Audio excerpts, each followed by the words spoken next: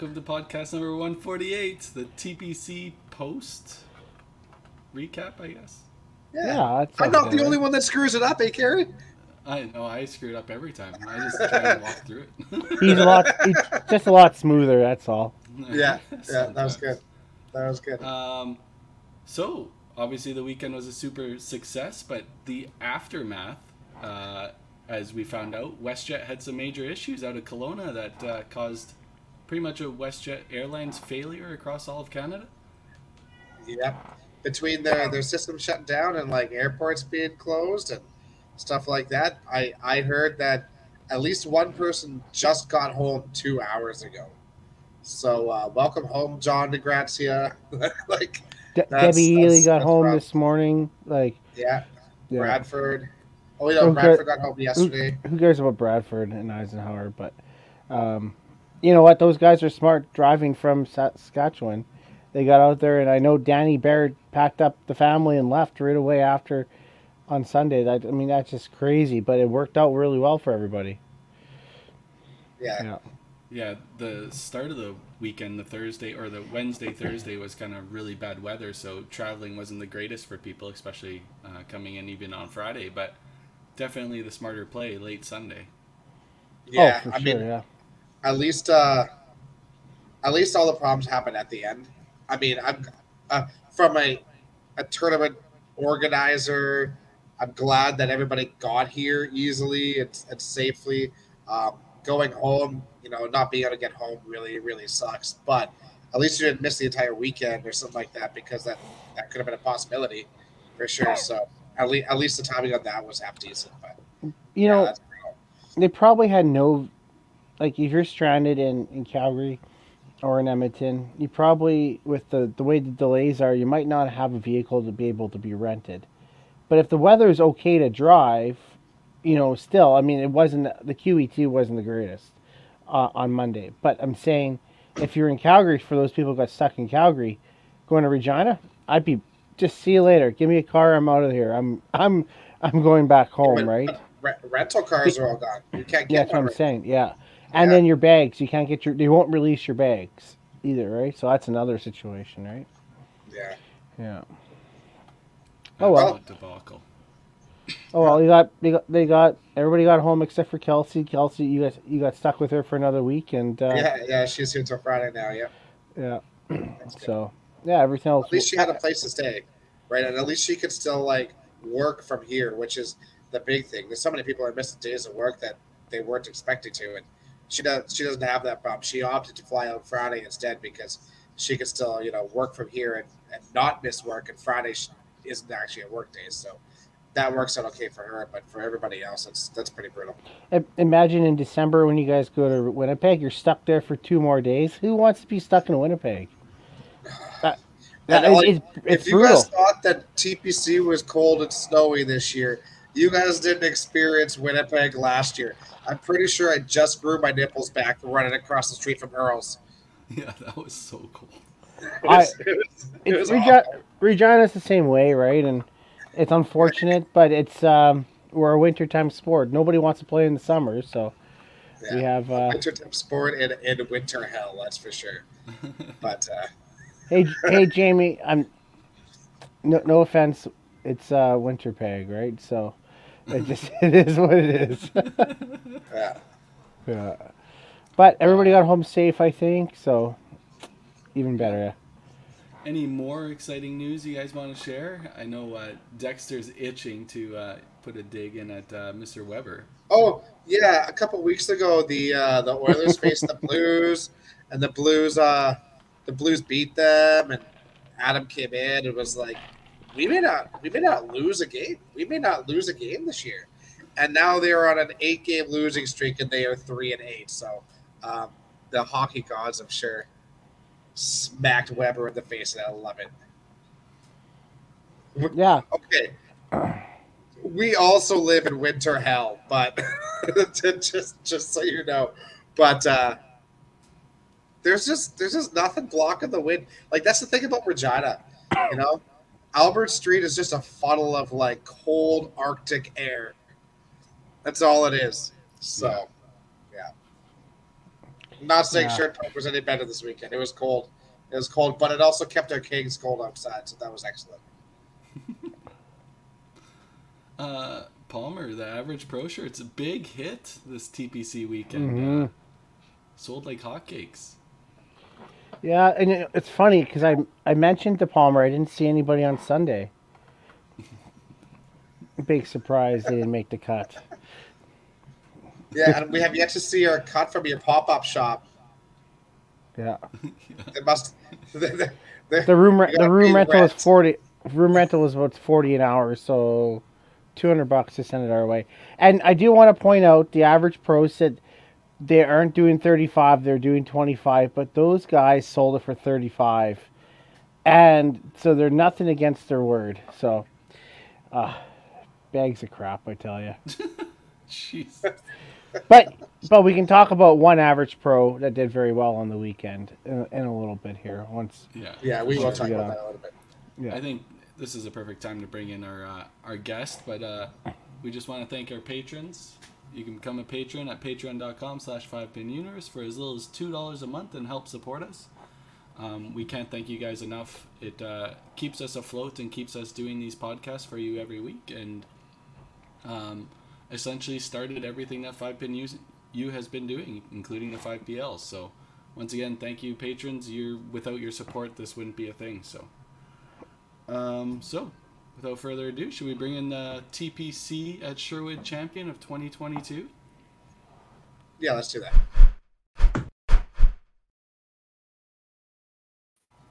Mr. Brad Mowens. Hello, guys. Hit every pocket in the final. Why don't you, Mowens? Holy hell. yeah. Yeah, it was something else. But maybe we'll talk about this a little bit later. Brad had no idea where he was at all during the finals or any of his matches. He actually had to go back and watch a lot of the streams in order to know who he played and how close it was. Yeah, there was a couple matches where I was like, I tried counting back. I was like, I played this person, I played this person. I think I played that person. Did I play that person? I played that person. I was just like, I think I'm missing one or two people in there. And to be honest, like, I didn't know how close some of the games were or how far ahead I was in any of the games. Like, I didn't look at the scoreboard barely at all on Sunday. It's a good way of doing it. Yeah. Yeah. So how does that work? I mean, I know, for example, we can talk a little bit about some of your matches right now, but and a little bit later. But we had, like, for example, you played Mitch in the finals on the one side there, right? Yeah. And you threw the strike. I remember in 10, and you got jacked But how did you know you won? Right? You don't watch the score. Yeah. I don't know. Like, it's I can understand like where I am in the match, sort of. Like, I listen. I don't really watch a whole lot while the other person's bowling, so I can kind of get an idea of what they've done, how they're feeling, what they're doing, and kind of stuff. So with that one shot with Mitch there, yeah, like I threw the ball, I got a strike, and then it was kind of like the crowd went pretty wild. Like, it was loud in there when I threw that strike, and I kind of just knew that it was over at that point. Yeah. So you could have 200 points in a match and just run up total because you don't know where you are. Yeah, so I've got kind of a funny story about that. We were playing at the provincial for Open the one year at the Golden Mile. We were playing PA on lanes 1 and 2, I believe it was. And I was lead off. I was bowling head-to-head against Lonnie Akers. And I'm pretty sure it was 10th frame. I went up and threw, like, I don't know how many strikes I was on, but I threw a huge strike, and I came back, and I wasn't watching the score. I didn't know what the score was, and I gave a big fist pump, and I almost died because I punched Lonnie in the chest because he was at the ball return, and I thought he was gonna murder me. But after I threw that strike, I looked up. I was like, oh, that match is over. So I toned it down a little bit after that. But I try not to watch the scoreboard because for whatever reason, just kind of knowing where I am in the match, knowing that I'm just throwing good and feeling well, has treated me very well over the years. And I don't know if it's just like a subconscious thing of I see that I've got a string of strikes and it's like, okay, you just squeeze the ball slightly tighter, or you kind of just push it just that little bit or try to get cute with it. But I've always just found over the years, just getting up, feeling good, and just focusing on executing that one good shot has worked really well. Yep. Clearly it does. I guess I don't feel bad about Lenny's aces because you never even saw that, so that's okay, I guess. In Regina that one year. When I didn't. Aces to win. I don't remember seeing it. I remember hearing the punch, and then everyone was kind of like, "Oh," and I was like, "Oh, what just happened?" And then everyone went crazy. It's like I looked up, I was like, "Oh, you got aces to beat me by one." That's wild. Mm-hmm. Yeah. So I definitely look at the scores all the time, but I won't watch people throw balls. I'll listen. Yeah. I'll listen to hear what people are doing when they're throwing balls. Mm-hmm. But I'll look at the scores, but I won't watch them physically throw a ball. Yeah. I don't know why. Same. I do it all. Whatever. Maybe that's why I don't win anything. You'll do it all except for slap people's hands, eh? I'm sorry, Sly. I'm sorry, Sly. You should give a public apology right now to Sly. You know what? I do apologize to Sly. I had no idea that his hand was out there at that point on 5 and 6. But I mean, it's Jeff Young. He's just trying to stir the pot. So. But Jeff Young was right. Yeah. You know, walked right by. Right. After, I think that was the first time you threw a strike in a little while. But yeah, you just walked past him, and I think it was still a tight match. I think Sly needed a big strike to stay in it, and you just walked right by him. Maybe he punched 10, and that's why he punched. I got in his kitchen. No. It was all right. It is what it is. I feel bad. It was because it was Sly, but here we go. Oh, let's see this. But you know what? This was the first game. End of the first game.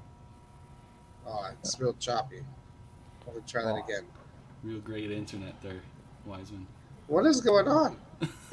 Anyways, you can see him clearly whiff on Sly over and over. See, look at that. Ruthless. He gave him the I'm gonna brush my hair here and I'll see you later. Yeah. That's probably a compliment there, Brad. I don't have much hair, so it works out great. Yeah, you're welcome. Yeah.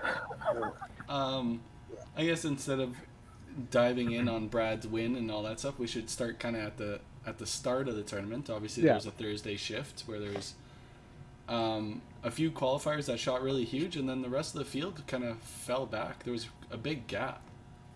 Yeah, there's only four qualified. Lonnie, Mikey, Greg, and Matt Eisenhower. Jordan barely missed out, same as Jeremy Harris-Simchuk. But let's make note. Lonnie had 2 400s that shift. He absolutely looked dynamite on that shift. He had no 300s and shot 2,300 or something like that, right? 2370. Yeah, 2370.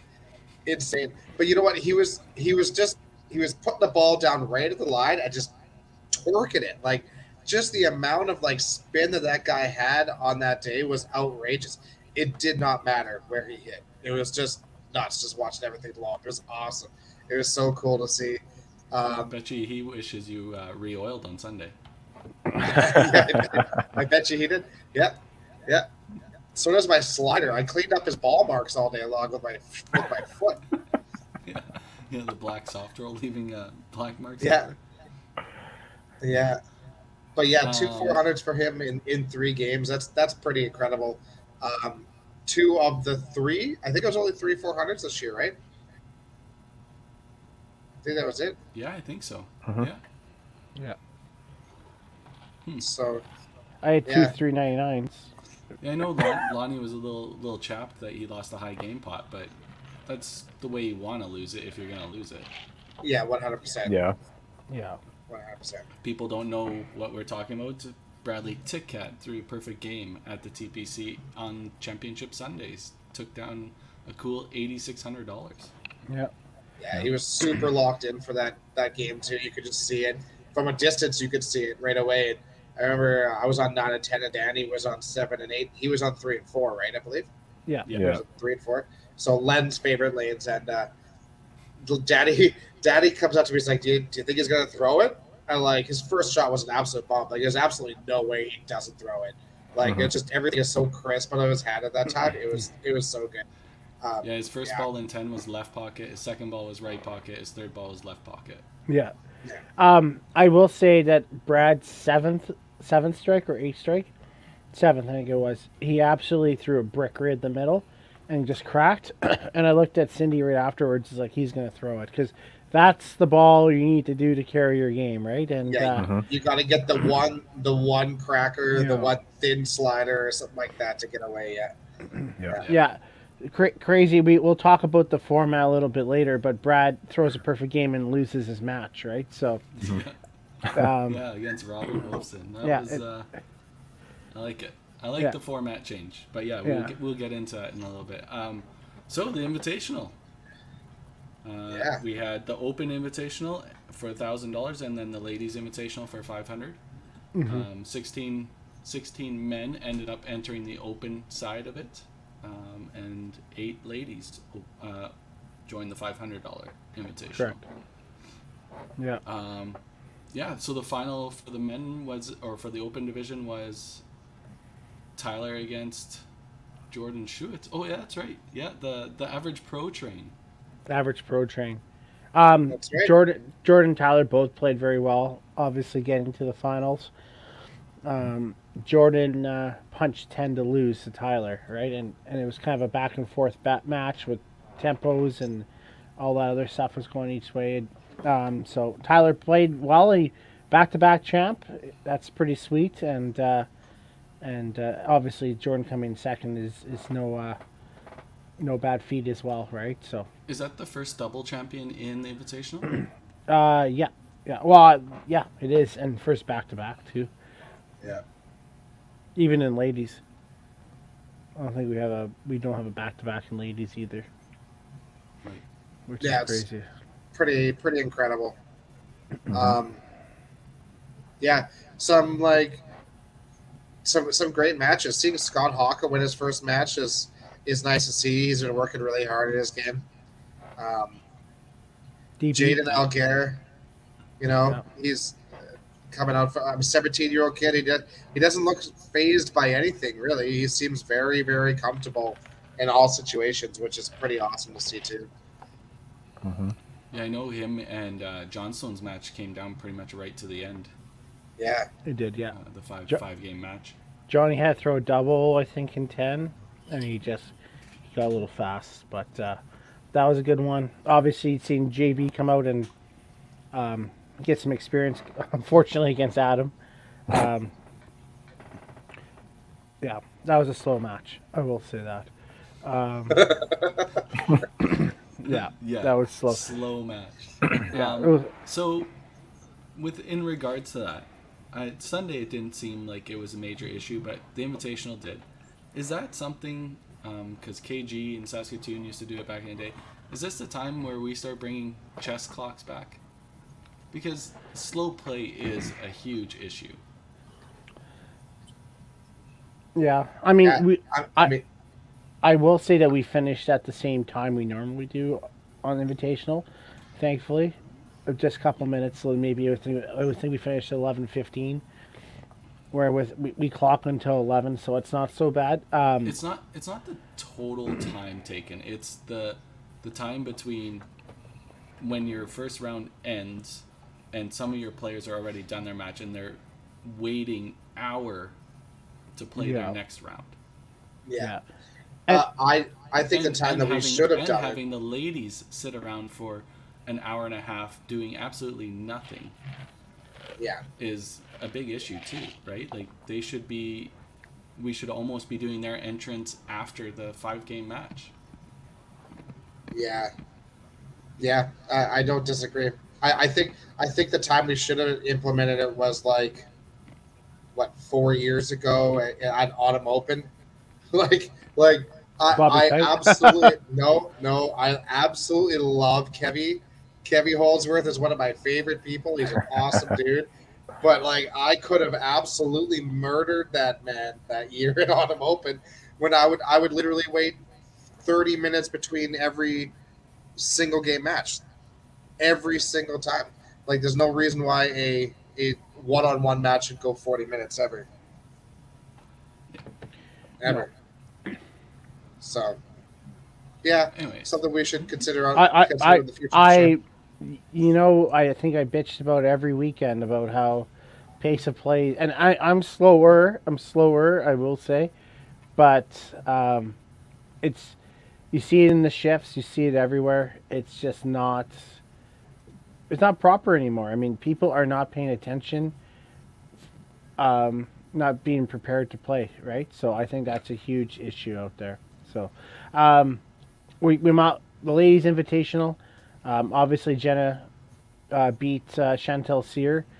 It was a good match. Well, it was a tight knit match. Let's put it that way.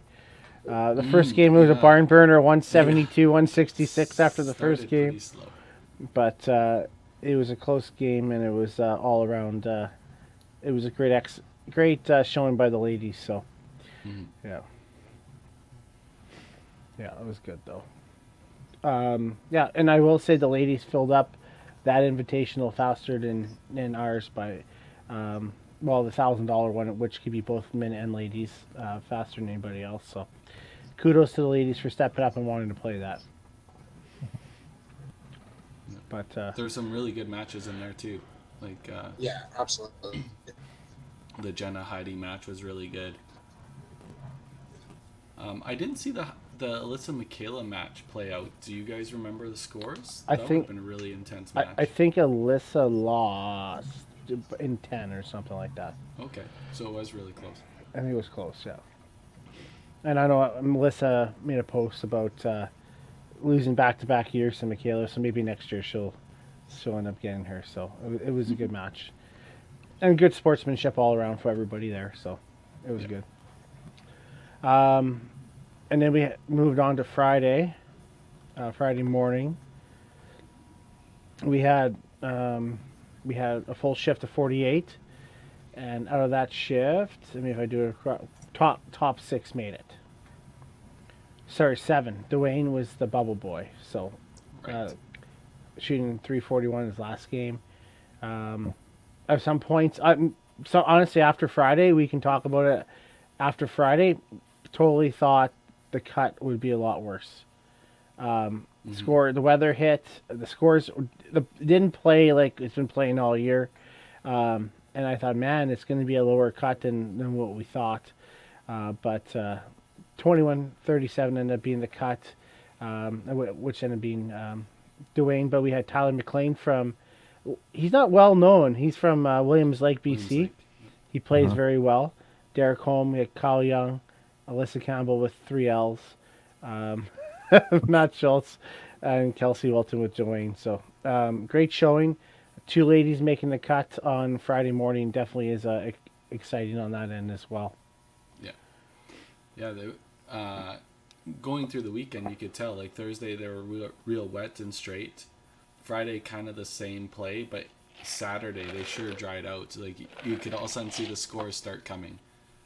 Yeah. You know what? And Thursday Invitational wasn't that bad scoring either. It just, I think the pace of plays there and a little bit more rhythm, right? And match play too. Yeah. Match play is a little bit different than qualifying. Brings out some big games. Honorable mention: Sly actually shot 400 in that shift as well. Oh, there you go. So four. Yeah, there we go. Then if you look at Friday afternoon, we had 11 qualified. So you had Adam Weber shooting 23-17. You had Mr. Brad Mowens. There you go, Brad. One shift and done. Bradley Tigat, Kevin Holdsworth, Gary Baird, Dexter Wiseman, Rob Wolfson, Ian Howe, Alana Anseth, Rylan Willier, and Colton Uswa. Like I was saying on Sunday, there's not a bad 40 cut anymore or top 32. Everybody's a great shooter nowadays. You don't get that easy match on Sunday, right? You get that lucky match. Some really great scores. Crazy to think that the top three, top three. Crazy. So we brought the 225 pot in, right? We took that idea from Nebs. It was really well received out here. I don't know if Brad put his name in. Probably not. Me? Yeah. Yeah, I did. Oh, look at you. Okay, so you did that, and you obviously got a little bit of cash on that as well. Yeah, we split 4 ways on the Friday afternoon shift. How much did you make off that? $255. So I was actually talking with a few people about it, and yeah, like it was a very good idea. Like you guys did a really good job bringing that in, and I don't know how many people I talked to, but like the one point that I kind of made about it was you have a so-so shift, like everybody does every once in a while, and it's like you struggle to hit 270, 280 for a few games, but you stay above that 225. Like you have enough people in the shifts that you can make your shift money back. Like you don't have to throw a high game to make a singles pot. You don't have to throw high games and be in there with doubles, but you can just be smooth and consistent and play another shift if you don't play as well as you want to. Yeah. Definitely had to thank the England's or the people's idea out in Ontario over that. We just definitely piggybacked and stole their idea. So I'll give them all the credit in the world on that. But Brad Wilton was a bit like, for example, he said, "Man, I got to play another shift for free because I was a 225 pot." But the crazy thing was, I mean, when I played my shift, I had just under 2,000 for 7, and I was going into the last game. You know, you're in a good spot. You want to make the top 24, but you're aiming to make the cut too, right? And you know, I mean, it was a low score. I didn't have to really worry about, but I was nervous. 225. I had to break 225, right? and Weber was the same way. He said, "This is stupid. Yeah. Like we have to hit 225, and we're nervous over this stuff. But it's money. It's right. It's a decent chunk of money, and so you got to grind out a little bit on it. So yeah, I was pleasantly surprised, and I hope the other tour stops maybe you want to take a look at it. I know the doubles isn't paying like it normally used to in the past, right? Yeah, I mean, first place I think on our big shift was only $390 for the pair, right? Yeah. You make 220. Was it 250? You said, right? So yeah, it was 255 split 4 255 ways. 4 ways, so it's $1,000 in there. It's a lot more cash to be had, right? Yeah. Yeah, because it's one that everybody can win. Everybody can win it. Yeah, it's awesome. Yeah. Yep. And I tell you what, it motivates you to dig some games out too. You know, like if you're feeling down on yourself and you're getting pissed off, but like you've got 140 in 8, and you're like, well, shit. Like the least I could do is bang out here and get myself to 225 and stay in that pot. You know, just changes mindset a little bit. It's neat. Yeah, I like it. It's a great idea out there, Brian. Or you have a couple of those shots where it's like you just get roasted, and how many times do you see somebody go up there and just whip it past or go straight in the gutter? Now it's like, okay, like I make this spare and I've got an extra 15 points to get to that 225. Yeah, exactly. Yeah. So stupid, but so fun. Right? So, yeah. Yeah, so stupid. Kathy, we were talking about 220, and I think originally, like before Nebs, they used to do 220, and they did some work on it. They figured out the 225 was actually better, and Blair went back and did the stats on it from last year, and the 225 to 220 changed the number of winners by like 10. Like it was an outrageous number of people that got stuck in between those two numbers. So yeah, 225 makes it exponentially harder, I guess. It's interesting. You wouldn't think 5 points would make that much of a difference, but it does. No. Yeah. Crazy. So yeah, and then so we're talking about move on to Friday night doubles. After another 7-hour Friday afternoon shift, that I just want to hang myself over, but that's fine. But anyways, the doubles went well. We ended up with only 48 this year. We only took 48. Ended up with 47 altogether. Pace of play was much better. I will say it was better pace of play. I can't imagine us having 4 on a lane, because we would have ended up being forever on that. So, yeah, honestly, yeah, having it felt so much nicer down in the pit. Like you still had 6 people, but some were up top and some were down below, and we had lots of space to move.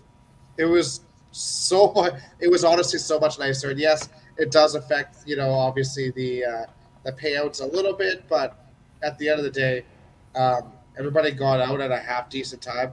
We were done at 1:30 rather than done at 3:30, and the pace of play was good, and everyone got some sleep. So I'm glad we made that change. yeah, Definitely absolutely, a positive change for sure. it was. And Rich Weber and Marcello absolutely crushed it at one point. They were doing really well.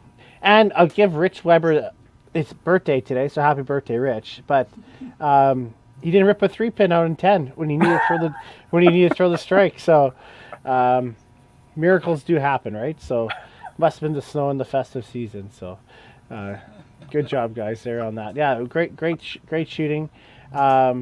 It was good, and then obviously with the finals, came down right to the end again. It was crazy. Miller and Danny Bear versus Derek Home and Brittany. I believe Derek opened up 10, and then Danny, I needed to throw. It was.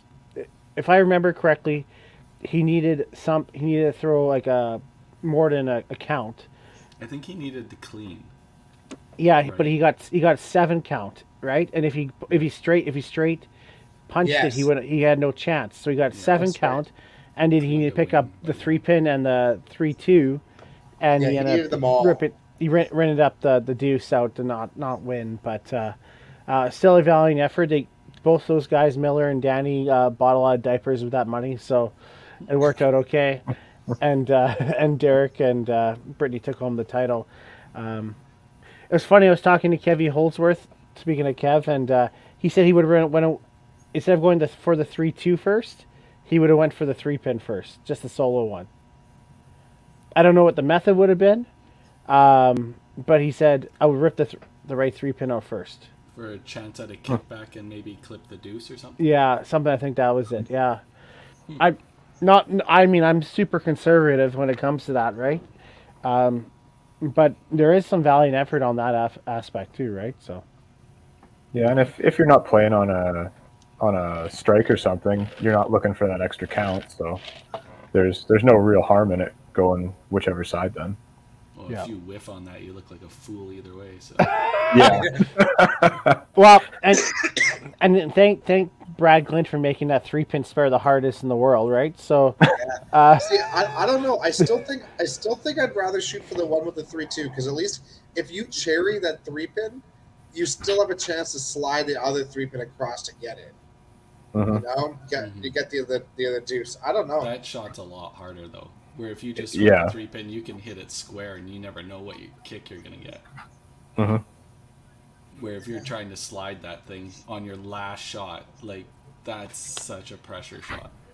Yeah. There's not much room for error in that shot. You have to no.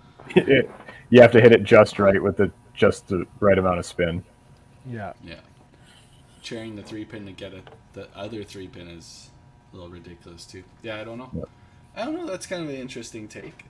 I don't know if I would ever do it that way. You'd rather go. Yeah, I'd rather know on the second ball if I'm gonna win or not instead of the third ball. But Pretty much, yeah.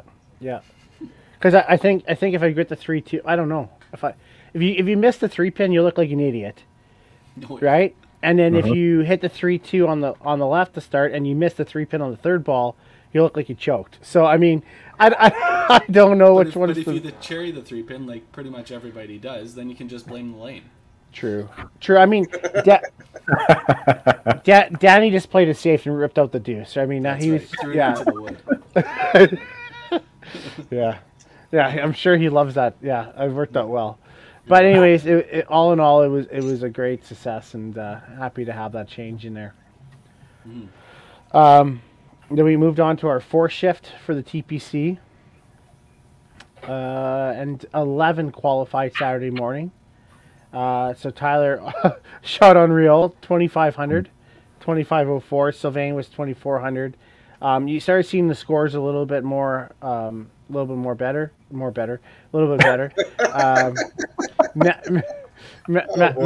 Matthew Harms, Brett Mouthson, myself, Jaden, Justin Lamont, Alex Taylor, Mike Elder, and Sean Tompkins ended up making it as well. Honorable mention to Mark Miller's F-bomb. Oh yeah, Heard around the world. But Right in that moment too. You know what? In all fairness, I you know what? It's the last ball. It means something. It is what it is, right? And I'm okay with it. It wasn't like anybody else was getting distracted or getting screwed over on it. So it is what it is. But I will say there was a bunch of people that were close. Chris, I think Bradford opened the last 2 frames, or 3 frames. He was close. Sasha came out. He started really hot the 8th game, and it would have been nice for him to kind of make the cut. I think those boys are gonna be around for a while. So, and Kerry was close, and Katie was close. Just didn't get any luck the last couple games, right? So 6 head pins that last game. That was fun. Yeah. 4 in a row. Yeah, but and then finally we had the last shift on the Friday afternoon. It worked out okay. We didn't fill up the full 80, but we ended up with 65 on it, and we ended up with only 7 qualifiers. So we had Mitch 5 shifting. He found a line, so oh my god, he came out outrageous, and I think the big thing was like, you know, the other games, the other shifts, he all started with like 225, 250, 240, nothing. Yeah, exactly. He put himself behind the 8 ball right away, and he started off that shift confident. He started throwing strikes right away, and then as soon as he started throwing strikes, and everything else got easier. He shot 300 the first game, and then it was like he was back to his old self. He wasn't trying as hard anymore. And then his goal was basically to get to like, I don't know, like he was going to have his highest shift before that in like 6.5 games is what his goal was going to be, and he pretty much did it. Obviously Randy Morissette comes in, plays his 1 shift again, and qualifies. He's so good. Underrated from Winnipeg. I don't think people hear enough of him, but he's a great shooter. John Moens played well. Mike Herbert, Danny Barrett, Ryan Rickard. Awesome story about Josie. She was really clutch the last 2 games. Great to see Josie make it. Parker was close. Obviously, Anthony had a bunch of strikes coming into. It was close. Brad was up there. I will say, honorable mention. If you look at number 14, Colton qualified, and I think he's the only one that went try to get a higher seeding, so he wasn't in the 25 to 40 range, right? So he didn't have the first round. He would have a first round bye. He was definitely going to make that cut. Dwayne's another one that played a couple more shifts after he had qualified, but he was more so right on that. Well, he was the bubble, right? Mm-hmm. So he wasn't sure he was going to qualify, but Colton was sure that he was in. He was pretty confident he was in. He was looking for a higher seed. I felt really bad. So at the final game is that's my favorite thing in 5 people only. It's the final game of the qualifying. and just Yeah. watching all the things crumble around and just see where everything ends up. And I felt really bad because like I'm running around looking at all this stuff and like I see what's going on with Dwayne over here and Parker, because Parker needed the double quarter intent to catch Dwayne and be ahead of Dwayne by one, and he left a quarter. He went strike quarter, so he didn't get in. And he hit all fouled in there. And then I go back to see what Josie needed, and Josie needed, like, she was on a spare, and she needed 30 total, like including her count on the spare. So not a ton, but Gary comes up to me, he's like, I don't know what she needs. I'm like, I'm pretty sure she needs 30. And I didn't realize that Josie was sitting right in front of me. As she turns and looks at me, goes, yeah, not fun. And I was like, oh man, I'm sorry. But then we proceeded to go up there and threw a double and then absolutely crushed it. So it was awesome. She clutched up hard. But you look at Anthony. Real bad for a moment. Finished 700, right? That's coming back from really nothing to shooting something big. Those are the even though you don't make the cut, those are the kind of the ones that you look back at and it's like, okay, I feel good about coming back and not quitting, right? So yeah, it was good that way. But yeah, so if we go to the consolidated decks, it has it there without duplicates. So the cut was for the 24s was Kyle Young at 22.25. And then if you go scroll down a little bit, the real cut was 21.37. If it was a top 31 cut that we had previous years, it would have been Ryan Record 21.80. So it was up actually 16 pins from last year. Yeah. So interesting. That's sort of what you kind of look at. You can see some of the close ones there. You always wonder, a couple of balls here and there, a couple missed pickup wood doesn't make you that, right? So. Well, yeah. and like I said, Parker had a foul on there. Yeah. Like. Yes, I did. I missed it by 40. I really thought I was gonna jump. I will say, I think I took 21.47 or 21.46 for the cut. I'm trying to find where I saved that. Well, yours is like 21.80, 21.90. You thought. I think Daryl said like 21.34 or something like that for the 40 cut. He was trying to price the right rule, and yours is 21.50, I think, Kerry. I said 21.62. I knew what Sean said 21.62 or 21.65 for the regular cut, but I think it was at like 2,200 for the second one. Man, you know what? You're right, Mitch. I think I'll take you on this one. Mitch knows things. I really wish Dexter found that file now because I don't. Well, you know what? Just listen to the last podcast. Just listen to the last podcast.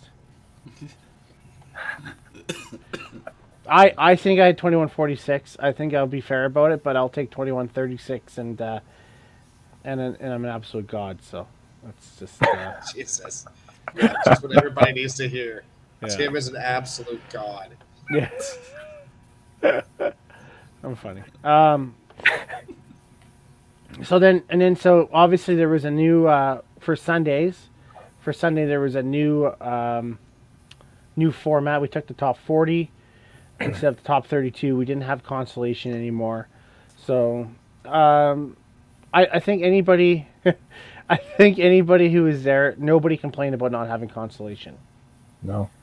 Right? So Brad and I talked a little bit. You said not one word was said. So no, I didn't hear anything bad. Like everyone that I talked to figured it was a decent change. Like there wasn't that rush at the end of the night on Saturday to try to figure out who's making it to Sunday or try to figure out how late you're going to be up, and then obviously you play well in that or whatever. Like your adrenaline's going, you're not going to bed for 2 or 3 hours afterwards. So yeah, no, I really enjoyed how it went. Like obviously I didn't have to play or worry later on, but like I've played the consolation before in multiple tournaments, and sometimes it's late and it's a long grind. Yeah. And how nice was it to know that you weren't starting before 10 o'clock on Sunday morning? That was a big thing too, mind you. I'm pretty sure the girls were up, so it Yeah. didn't really matter. Yeah, fair enough. Yeah. Yeah, I only heard little tidbits of like feedback from the first round on Sunday morning. Um, I heard from Danny Bear and Taylor McCaw, and both of them. I mean, they were facing each other, and both of them loved it.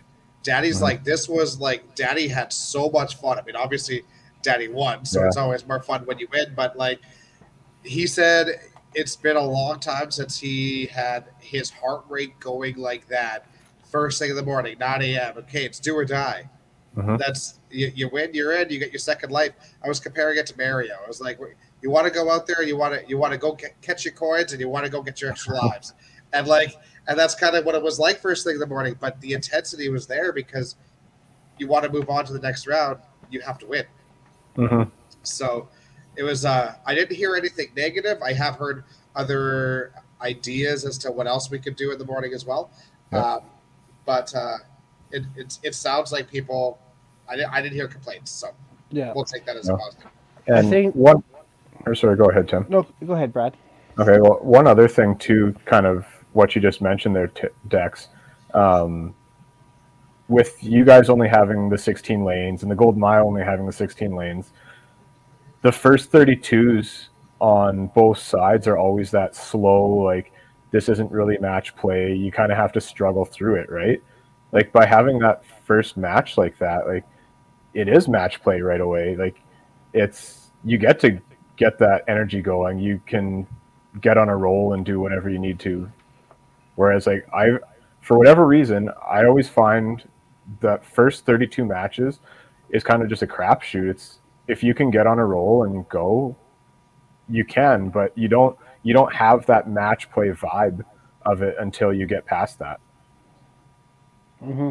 Yeah. Yeah, fair enough. Yeah, no, I do agree on that. It's a little bit tough sometimes as well, right? So,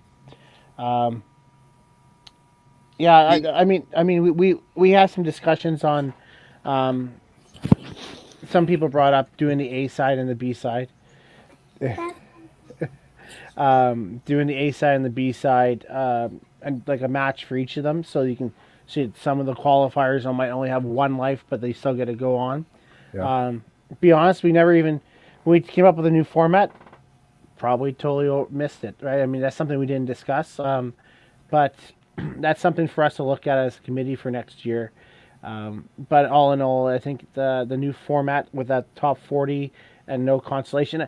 The one bonus is if you did make the 40s and you lost in your one match, at least you make your $500 qualifying money. At least there was that. At least it would suck if you came and played and didn't make any money back, right? So I think the format was a good idea.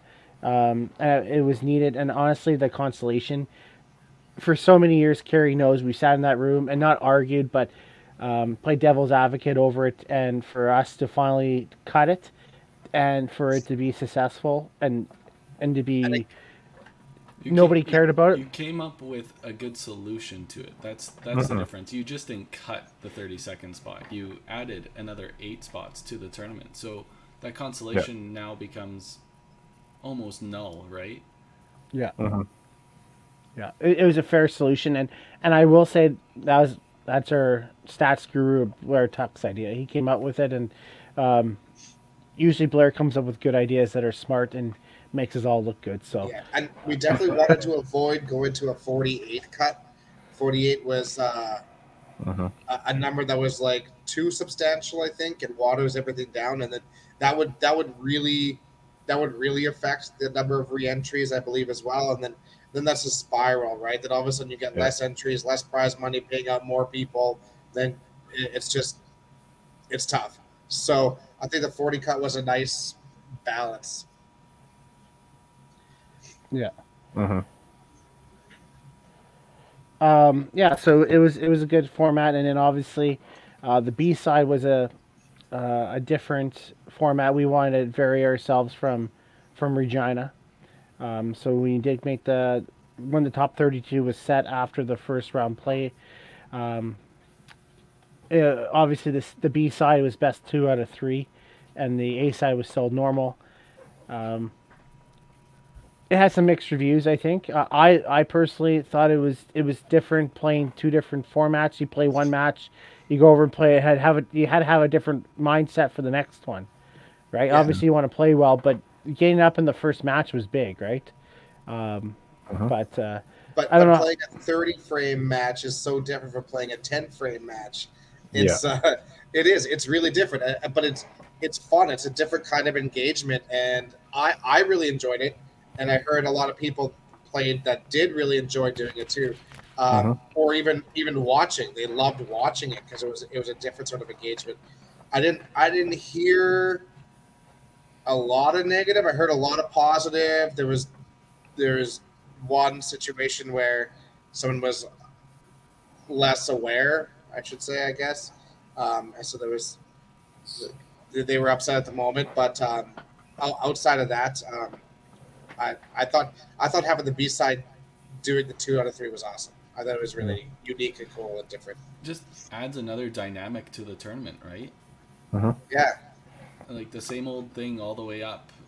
We already do that in Regina. We've already done that TPC for how long? So adding that next step, that next evolution of the tournament, I think it'll bring people in more than it'll deter people for sure. Yeah, and I still think people would play whether they like it or not for the most part. So, crazy format. We talk about the format. Brad shoots 450 in the 32s against Robbie Wolfson, and then boom on the B side, and then he loses his next 2 matches. He was up. It was up 200 pins. It was a pinfall away, and it didn't. And I guess Robbie looked at me afterwards and he said, "Well, it was.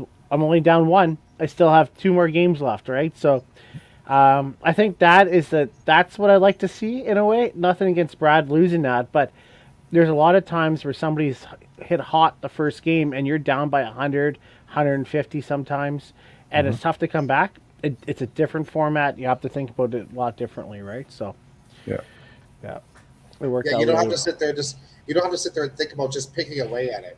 Okay, well, I got 2 games left. Like, let's just slowly pick away at this. It's gone. It's over. Yep. It doesn't matter now. Yeah, you're right. There's maybe a baby or 2 in the pit, and it was handled eloquently by Mitch Davies. Yeah. Oh yeah, you're right. Yeah. So. Yeah, it was a good format change. There's some good matches. I don't know if we want to look at maybe some of the on the A side there, or how we got there. I'll pull that up here for myself here. Do we just let him struggle? No, he's just gonna look at it. He's not gonna try and share it. Yeah, duh. Like, it's amateur hour. I already have this already here. So, yeah, some good matches. The first one, everything it is what it is, right? I don't know what you're saying right now. Me neither. What do you mean? I'm looking for some help here, guys. I'm looking for some everything help. is kind of it is what it is.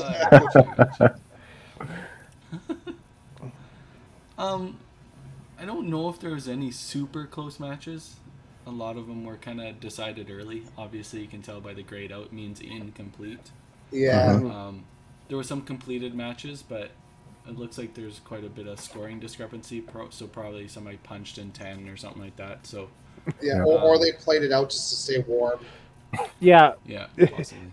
To be honest, ours, like, if you look at me and Derek needs some wanted actually a little bit more reps in there, and that's why you saw same as Kyle Young and John were on the same ones as ours, so that's why we finished. We let them play. Mr. Barker, it's actually next week, just so you know. Yeah. Shows how much love Steve has, eh? Thanks, Steve. Hey, he's a patron. You show him all the love. Yeah, I'll show him love. Yeah. Again, like, looking at some of the matches going through, it was some nice bowling across the board there. I don't know. Danny was fighting for everything all the way through. Mhm. Danny had a whole ton of super close matches in here. But I Yeah. don't think there's an easy match nowadays though. No, there isn't. No, there's not. So Brad, you lost to Robbie on the front half here, eh? Yeah. Yeah, he seems like to be like your kryptonite. I don't know what it is. He's a really good bowler. Like, super nice guy too. I don't know if that plays into it at all either, but like, Yeah. I don't know. I felt okay throwing against him. I couldn't get into that rhythm like I normally do, and just like let things flow. Like the first game, I think I had a bunch of head pins in there, and kind of got down a little bit, but not too much. Second game, I played half decent and brought it back and was within something at least. And then the third game, whether I was maybe just pushing a little bit or didn't have kind of the right rotation on the ball. But I know in that match, I went 6, 7, 8, 9 right corner pin spares, and then 10th frame I needed something and threw kind of just a lazy ball and punched on it. But yeah, that match, I thought that I had a chance to get something, but I wasn't overly happy with the way I played that match. But Rob played really well to get through it and get something going, right?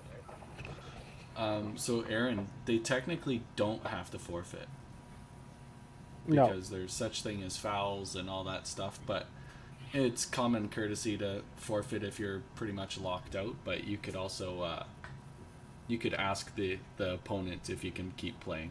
That's all. Yeah, it's tough. I think a lot of people you have to look at is my body gonna extra less balls? You don't have to worry about a little bit of a break, or do you want to work on your game if you're struggling, right? And you're still up on the other side. Or do you want to stay warm, right? I mean, like you throwing. For me on Sundays, throwing less balls is not something that's really in my head. It's more I would take less downtime in between matches over throwing less balls anytime. I don't know. I would take the time off. I would take the time off. I like the time off too. You're able to decompress a little bit. You're not always constantly thinking or trying to keep yourself in that mindset. That's because you are two different people, man. True. You are like in the pit, like exercising demons. Like he's like the Terminator, right? Like that's like there's then no he's emotion. Up top and he's like, boo. Down below, you're just like, yeah. And like the one thing that I don't know if it's the same for other people too, but like just having that little snack and keeping your energy up between games too. I thought just having that 15-20 minute break in there was perfect. Yeah, I agree. Getting a little snack in there definitely does help. Mm-hmm. I don't know, like when you're talking about it, I think there's sometimes too long of a break, right? Sometimes too long. But if you're not going up both sides, then you're going to have that break regardless, right? So I'm superstitious. I think if I want to practice or let the game run out and play the full 30 frames if somebody else wants to, and I'm already up, I don't want to throw away balls, but I also don't like throwing away strikes. I'm super superstitious that way, right? It's like I don't want to go in here and go on a heater and finish up the game because you know what? I'm probably going to throw away all these strikes. I don't know. It's in my head, but I just rather just call it a done and get over with. Yeah, it's kind of funny how that works, hey? Like sometimes it doesn't matter and you just go on a roll, and the next game when you come back to your match, it's like, okay, I'm going to do the same thing, and it's complete opposite. You just work and work and work. Yeah. No, I completely agree. I don't know what I want. Just finish the match. Give me move on the next round, and we'll figure it out. Yeah. No, it was good that way. And then if you look up the B side, obviously it looks a little bit differently without all the points and stuff like that. I think there's a lot more 2-0s than you think there is. But Brad, obviously you had a. For those out there, if you're looking at the screen that Dexter puts up there, we redrew every match. Yeah.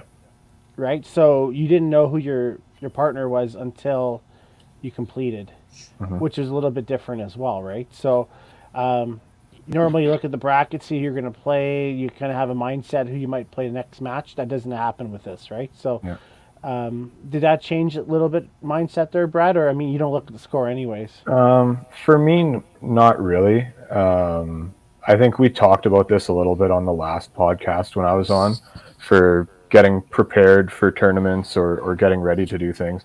My mindset for the entire day was whoever I'm playing better come out and play, because I'm there to win. I'm not going to sit around and wait for you. It was like when we got on the lanes, it's go time.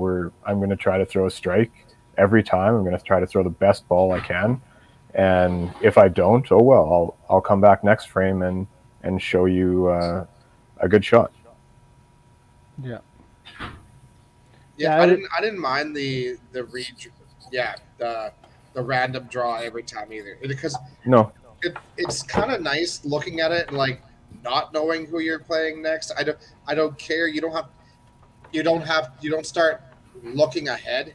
Say, okay, if I beat this person, then I'm going to face this person, and then that's going to be tough. Or I could face that. Like, you know, it kind of keeps you in the moment. Like, okay, this is the only thing that matters right now, and then you don't find out who you're playing next until you hear your name announced, and okay, that's who you're going, because who you're facing really shouldn't change your game plan anyways. No, and like I've talked about this with a bunch of people too, where it's like, what are we doing here in the tournament? Oh, it's the same thing you're doing in League. You're throwing a ball down the middle of a lane, trying to get 5 pins down. Like, do you hop like that during League? Do you hop and fist pump like that during League? I should probably do that. You should. You should. I'll get Kevin going pretty good. Just start punching people on the chest. Yeah. No, I don't get that into it in League, but like the objective is the same thing, right? Like 100%. And the energy level might be different, and staying focused on the Sunday is a bit different, but the objective basically comes down to the same thing: is you're just trying to execute that really good shot when you need it. Yeah. No, I mean, B side, I know on 1 and 2, it was Mike Elder and Adam Weber. Weber had to throw a strike in his last ball, literally to beat him by 1. Obviously, Lonnie got a little bit unlucky, hung a corner and lost by 1 to Dexter. If that corner falls, all of a sudden he gets in. So there was some matches that were pretty close. I don't think necessarily the 3-game match was close. I thought these ones ended up being a little bit closer on the more end on that. So I was happy with it. I mean, obviously, if you look at I know Brad doesn't remember Jack, but who he played and whatnot. But you played Holsworth, you played Herbert, and you played Danny. I think you played Danny on both sides, didn't you? No, I didn't. I played Rob Wolfson on the first side and lost. Yeah, and then you played Dex and obviously steamrolled him, and then you played Mitch. Yeah, I don't know if you remember anything of our match, Brad, but friggin' I should have had you dead to rights game 1, and I was absolutely atrocious in frame 9. I think I were at like 5-5-5 to give you to really give you the opportunity you needed, and you're gonna take that opportunity every time you have it. And then you start out punching the next game, and I just couldn't find the middle, and then I found it. And I had 15 points on you, and I run a four bagger in 6, 7, 8, 9, and then you're a son of a bitch, and you threw a 4 bagger in 6, 7, 8, 9. We both found it exactly the same time, and then you threw a double at 10, and I threw the chop right away, and that was that. But that first game there when you had the 5-5-5 and 9, that's the whole thing where I'm kind of just walking around and listening, like. I don't necessarily know what your score is, but I hear that you don't get a spare or something, and it's like, okay, like here's your opening. Yeah, that's your Yeah. opportunity. Take advantage. Yep. Yeah. 100%. And you're going to, and I know Yeah. you're going to. And I just that is just terrible. He's very angry at me. So I mean, Mitch was talking way more than he normally does against you, right? So you know Yeah. where he was, right? Yeah. So, Right. He was in Mitch's in that game or in that match, like it was kind of strange because like when we started the match, normally he shakes hands with right hand, but like he shook my hand with his left hand, and I was kind of like, oh, well, like obviously he's played a lot this weekend. Like I wonder how bad his hands hurting him or what's up. So like if I can just keep applying a pressure, I know I've played a lot of matches before, and when your hand might not be as good as it is, like sometimes it's tough holding onto the ball. Sometimes it's tough getting it out where you want it to, and if you can apply a little bit of pressure, it's a huge thing. Yeah. So for people out there, Mitch, I think hurt his wrist a little bit. I think it's just strained or a little bit just sore and from the last event. Well, I I'm mean, from Bucket too.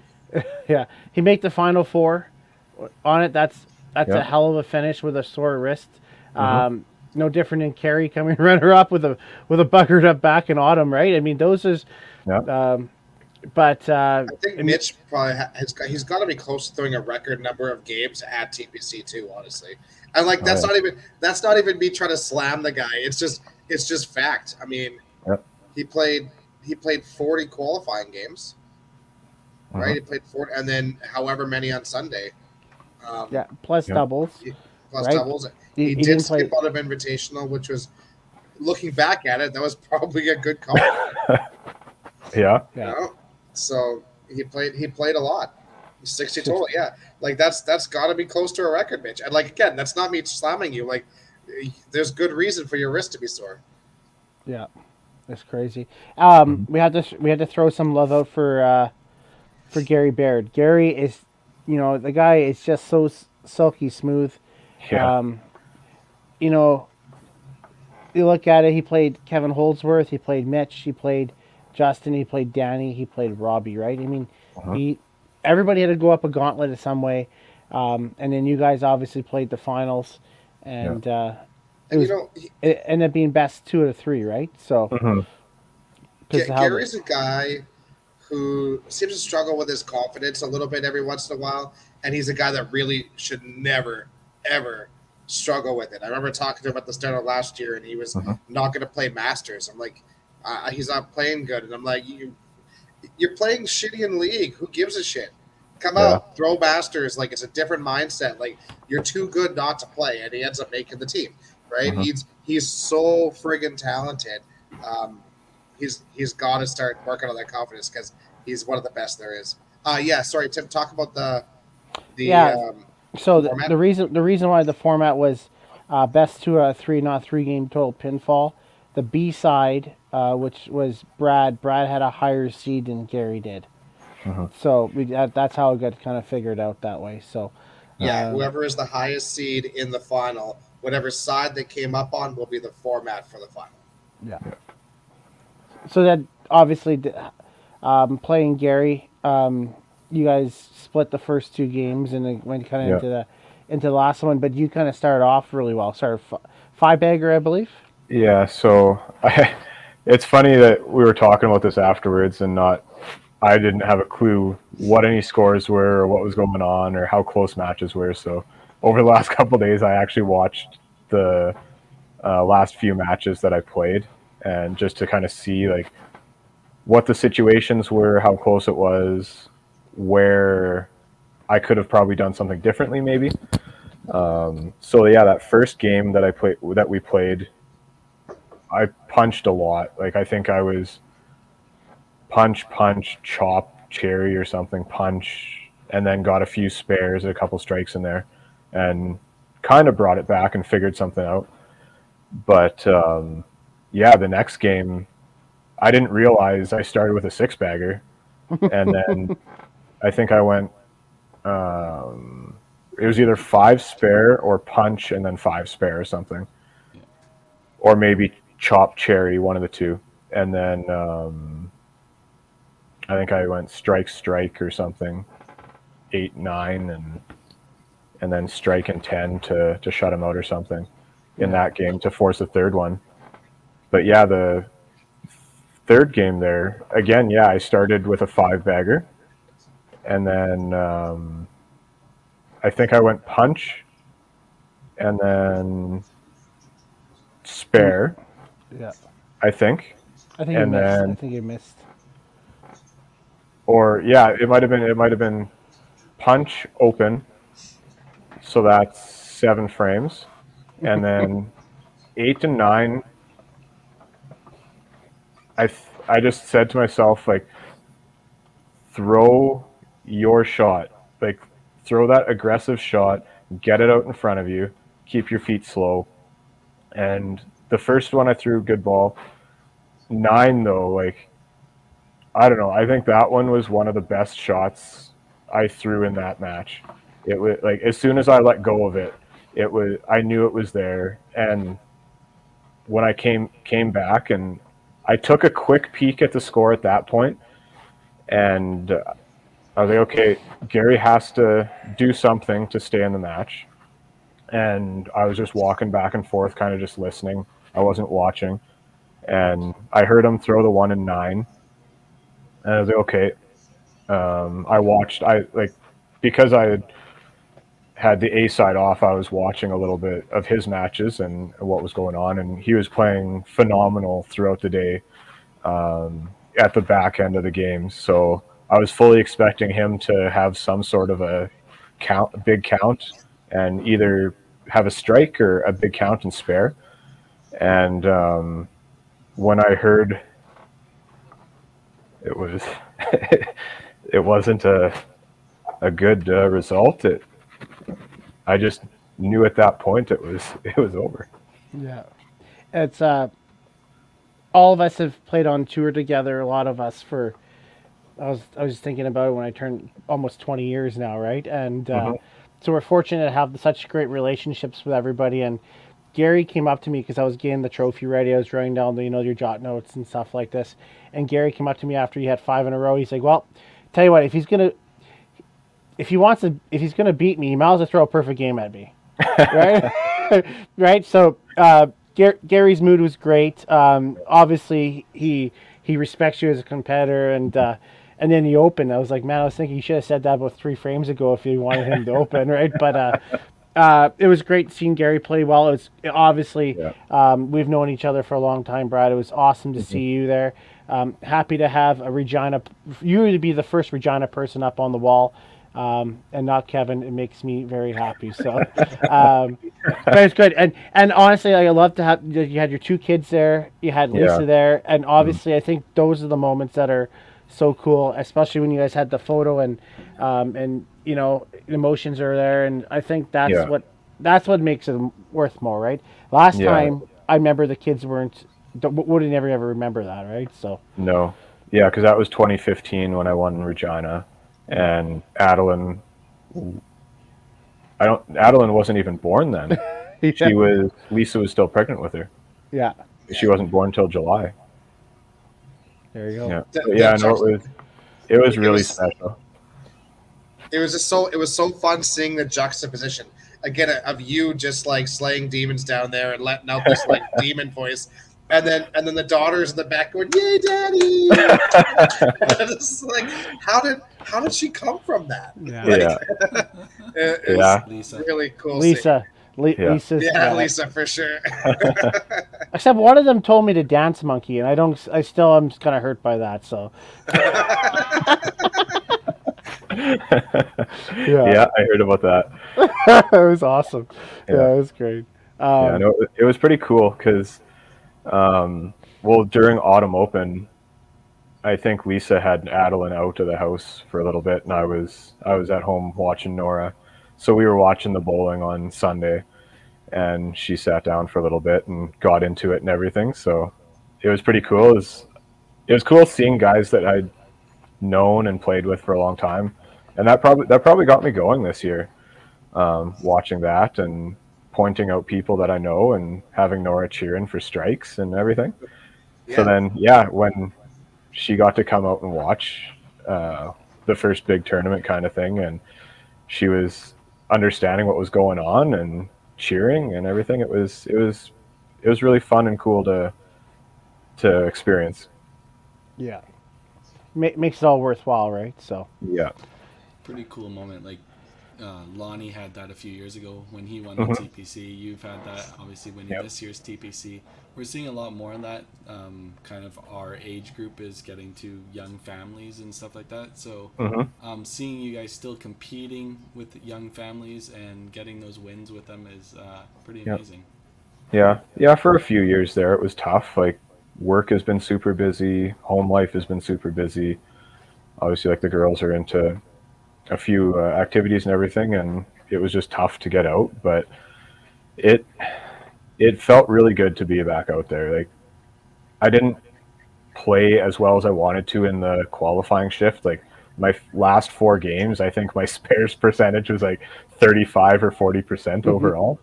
But it was really good to get out again. Like, after playing like that on Sunday, I realized how much I missed it. yeah. So you said you were watching the Autumn Open and it kind of got you going again, Yeah. but didn't get you going enough to buy a WCBT membership. I guess not. Yeah. I don't know. I don't know. I was only thinking about playing Edmonton and Regina possibly. That's That's the enough. only two. That's enough. But That's enough. I guess when you win one, yeah, it's definitely more than enough. Hopefully. Dude, So, you gotta put your $100 in now and win Regina and call it a day, right? I guess so. Well, You have a better- he'll you have to a better- play another event though. Yeah, he's playing Regina. Yeah, Oh yeah. yeah. Oh yeah. You know what? In all fairness, you have a better chance than Snyder, right? So to do that. So just kidding, Carrie. Just kidding. You know what? I support that. That's fine. Yeah. Yeah. No, I'll- So you're obviously going to play Regina then. Yeah. I'll Have you be thought playing about Regina. Winnipeg at all? I thought about it. Will we I sell don't know. memberships there too? I hear. I'm not sure about Winnipeg. I want to get back out there. I remember playing there so many years, and that tournament was always a blast. And from what I heard about last year, like, it was very successful. The atmosphere was very good, and yeah, one of these years coming up, I'm hoping to play out there again. Whether it's this year or next year or the year after, but it's definitely on the list to get back out again. So for those It's interested, a- December 1st to 4th, St. James, Winnipeg. It's a unique one. Their format is, I don't want to say all over the place. It's not all over the place. It's taking bits and parts of other tournaments and made their own unique format, and it's incredible. Like, going into it, you didn't really know what to expect, if it was going to be convoluted or confusing or anything like that, but it ran super smooth. They had everything figured out. You knew exactly where you were sitting, especially with the wild card situation, and Yeah. it was awesome. It was a fun time. It's another one of those situations where you just need to play it and then you understand. I mean, it doesn't change your strategy. You're still out there throwing strikes, but you had to play it to kind of understand it. I remember somebody was asking me what the format was this weekend, and I was sitting there just I was trying to do the math in my head of like, okay, was it top 20 had a bye? I think, and then the next. I think it was top 20, and then I think the next 28 played in. I don't know. I was trying to figure it all out again, and I was like, oh my god, I'm so. But it's neat because you do pods, and then you move into, and then you do 2 rounds of pods, and then you move into match play, and it's only They have one wild sided, right? cards and, yeah. Mm-hmm. Yeah. But it's fun. It's a good event. It's got a lounge off to the side where if you want to stay away from the lanes for a little bit, it is kind of a little bit secluded, which is nice at times. Mm-hmm. Yeah. they're going to be full. They're going to be maxed. You know, the Vennies are going to do a great job with their committee. You should definitely go and support them. I know some of us you guys are going out. I know Dex and Carrie are. So they're going to do a great job out there. I know that for sure. So excited to see what becomes of that. So, yeah. Yeah. It's going to be another strong tour stop for sure. Yeah. I think you'll get a lot of guys from Regina and Northern Ontario, like kind of that section come out, right? So. Well, they it's can not... drive to it, right? That makes it a little bit easier, cheaper. Yeah. Yeah, it sounds like we've got a few guys going out there for it this year as well. So. Yeah. Yeah. No, I looked at it. I mean, it just makes sense, right? Obviously, we saw a little bit of a difference for our entries. We're only down 12 from the previous year. We had and that includes the weather and other things. I don't think the numbers are always ever going to change unless our Thursday becomes bigger out here. But other than if you only had 5 or 6 from Manitoba, and we only had 3 from Ontario, and then 3 from Quebec. So it's 6. So we only had 11 people. Only 11 people from Saskatchewan East, right? Yeah. And I mean that's going to happen, right? I mean, it just make people have to pick and choose on their things, and it's just I don't think the numbers are going to change across the board. There's going to be other people that fill in every time, right? So.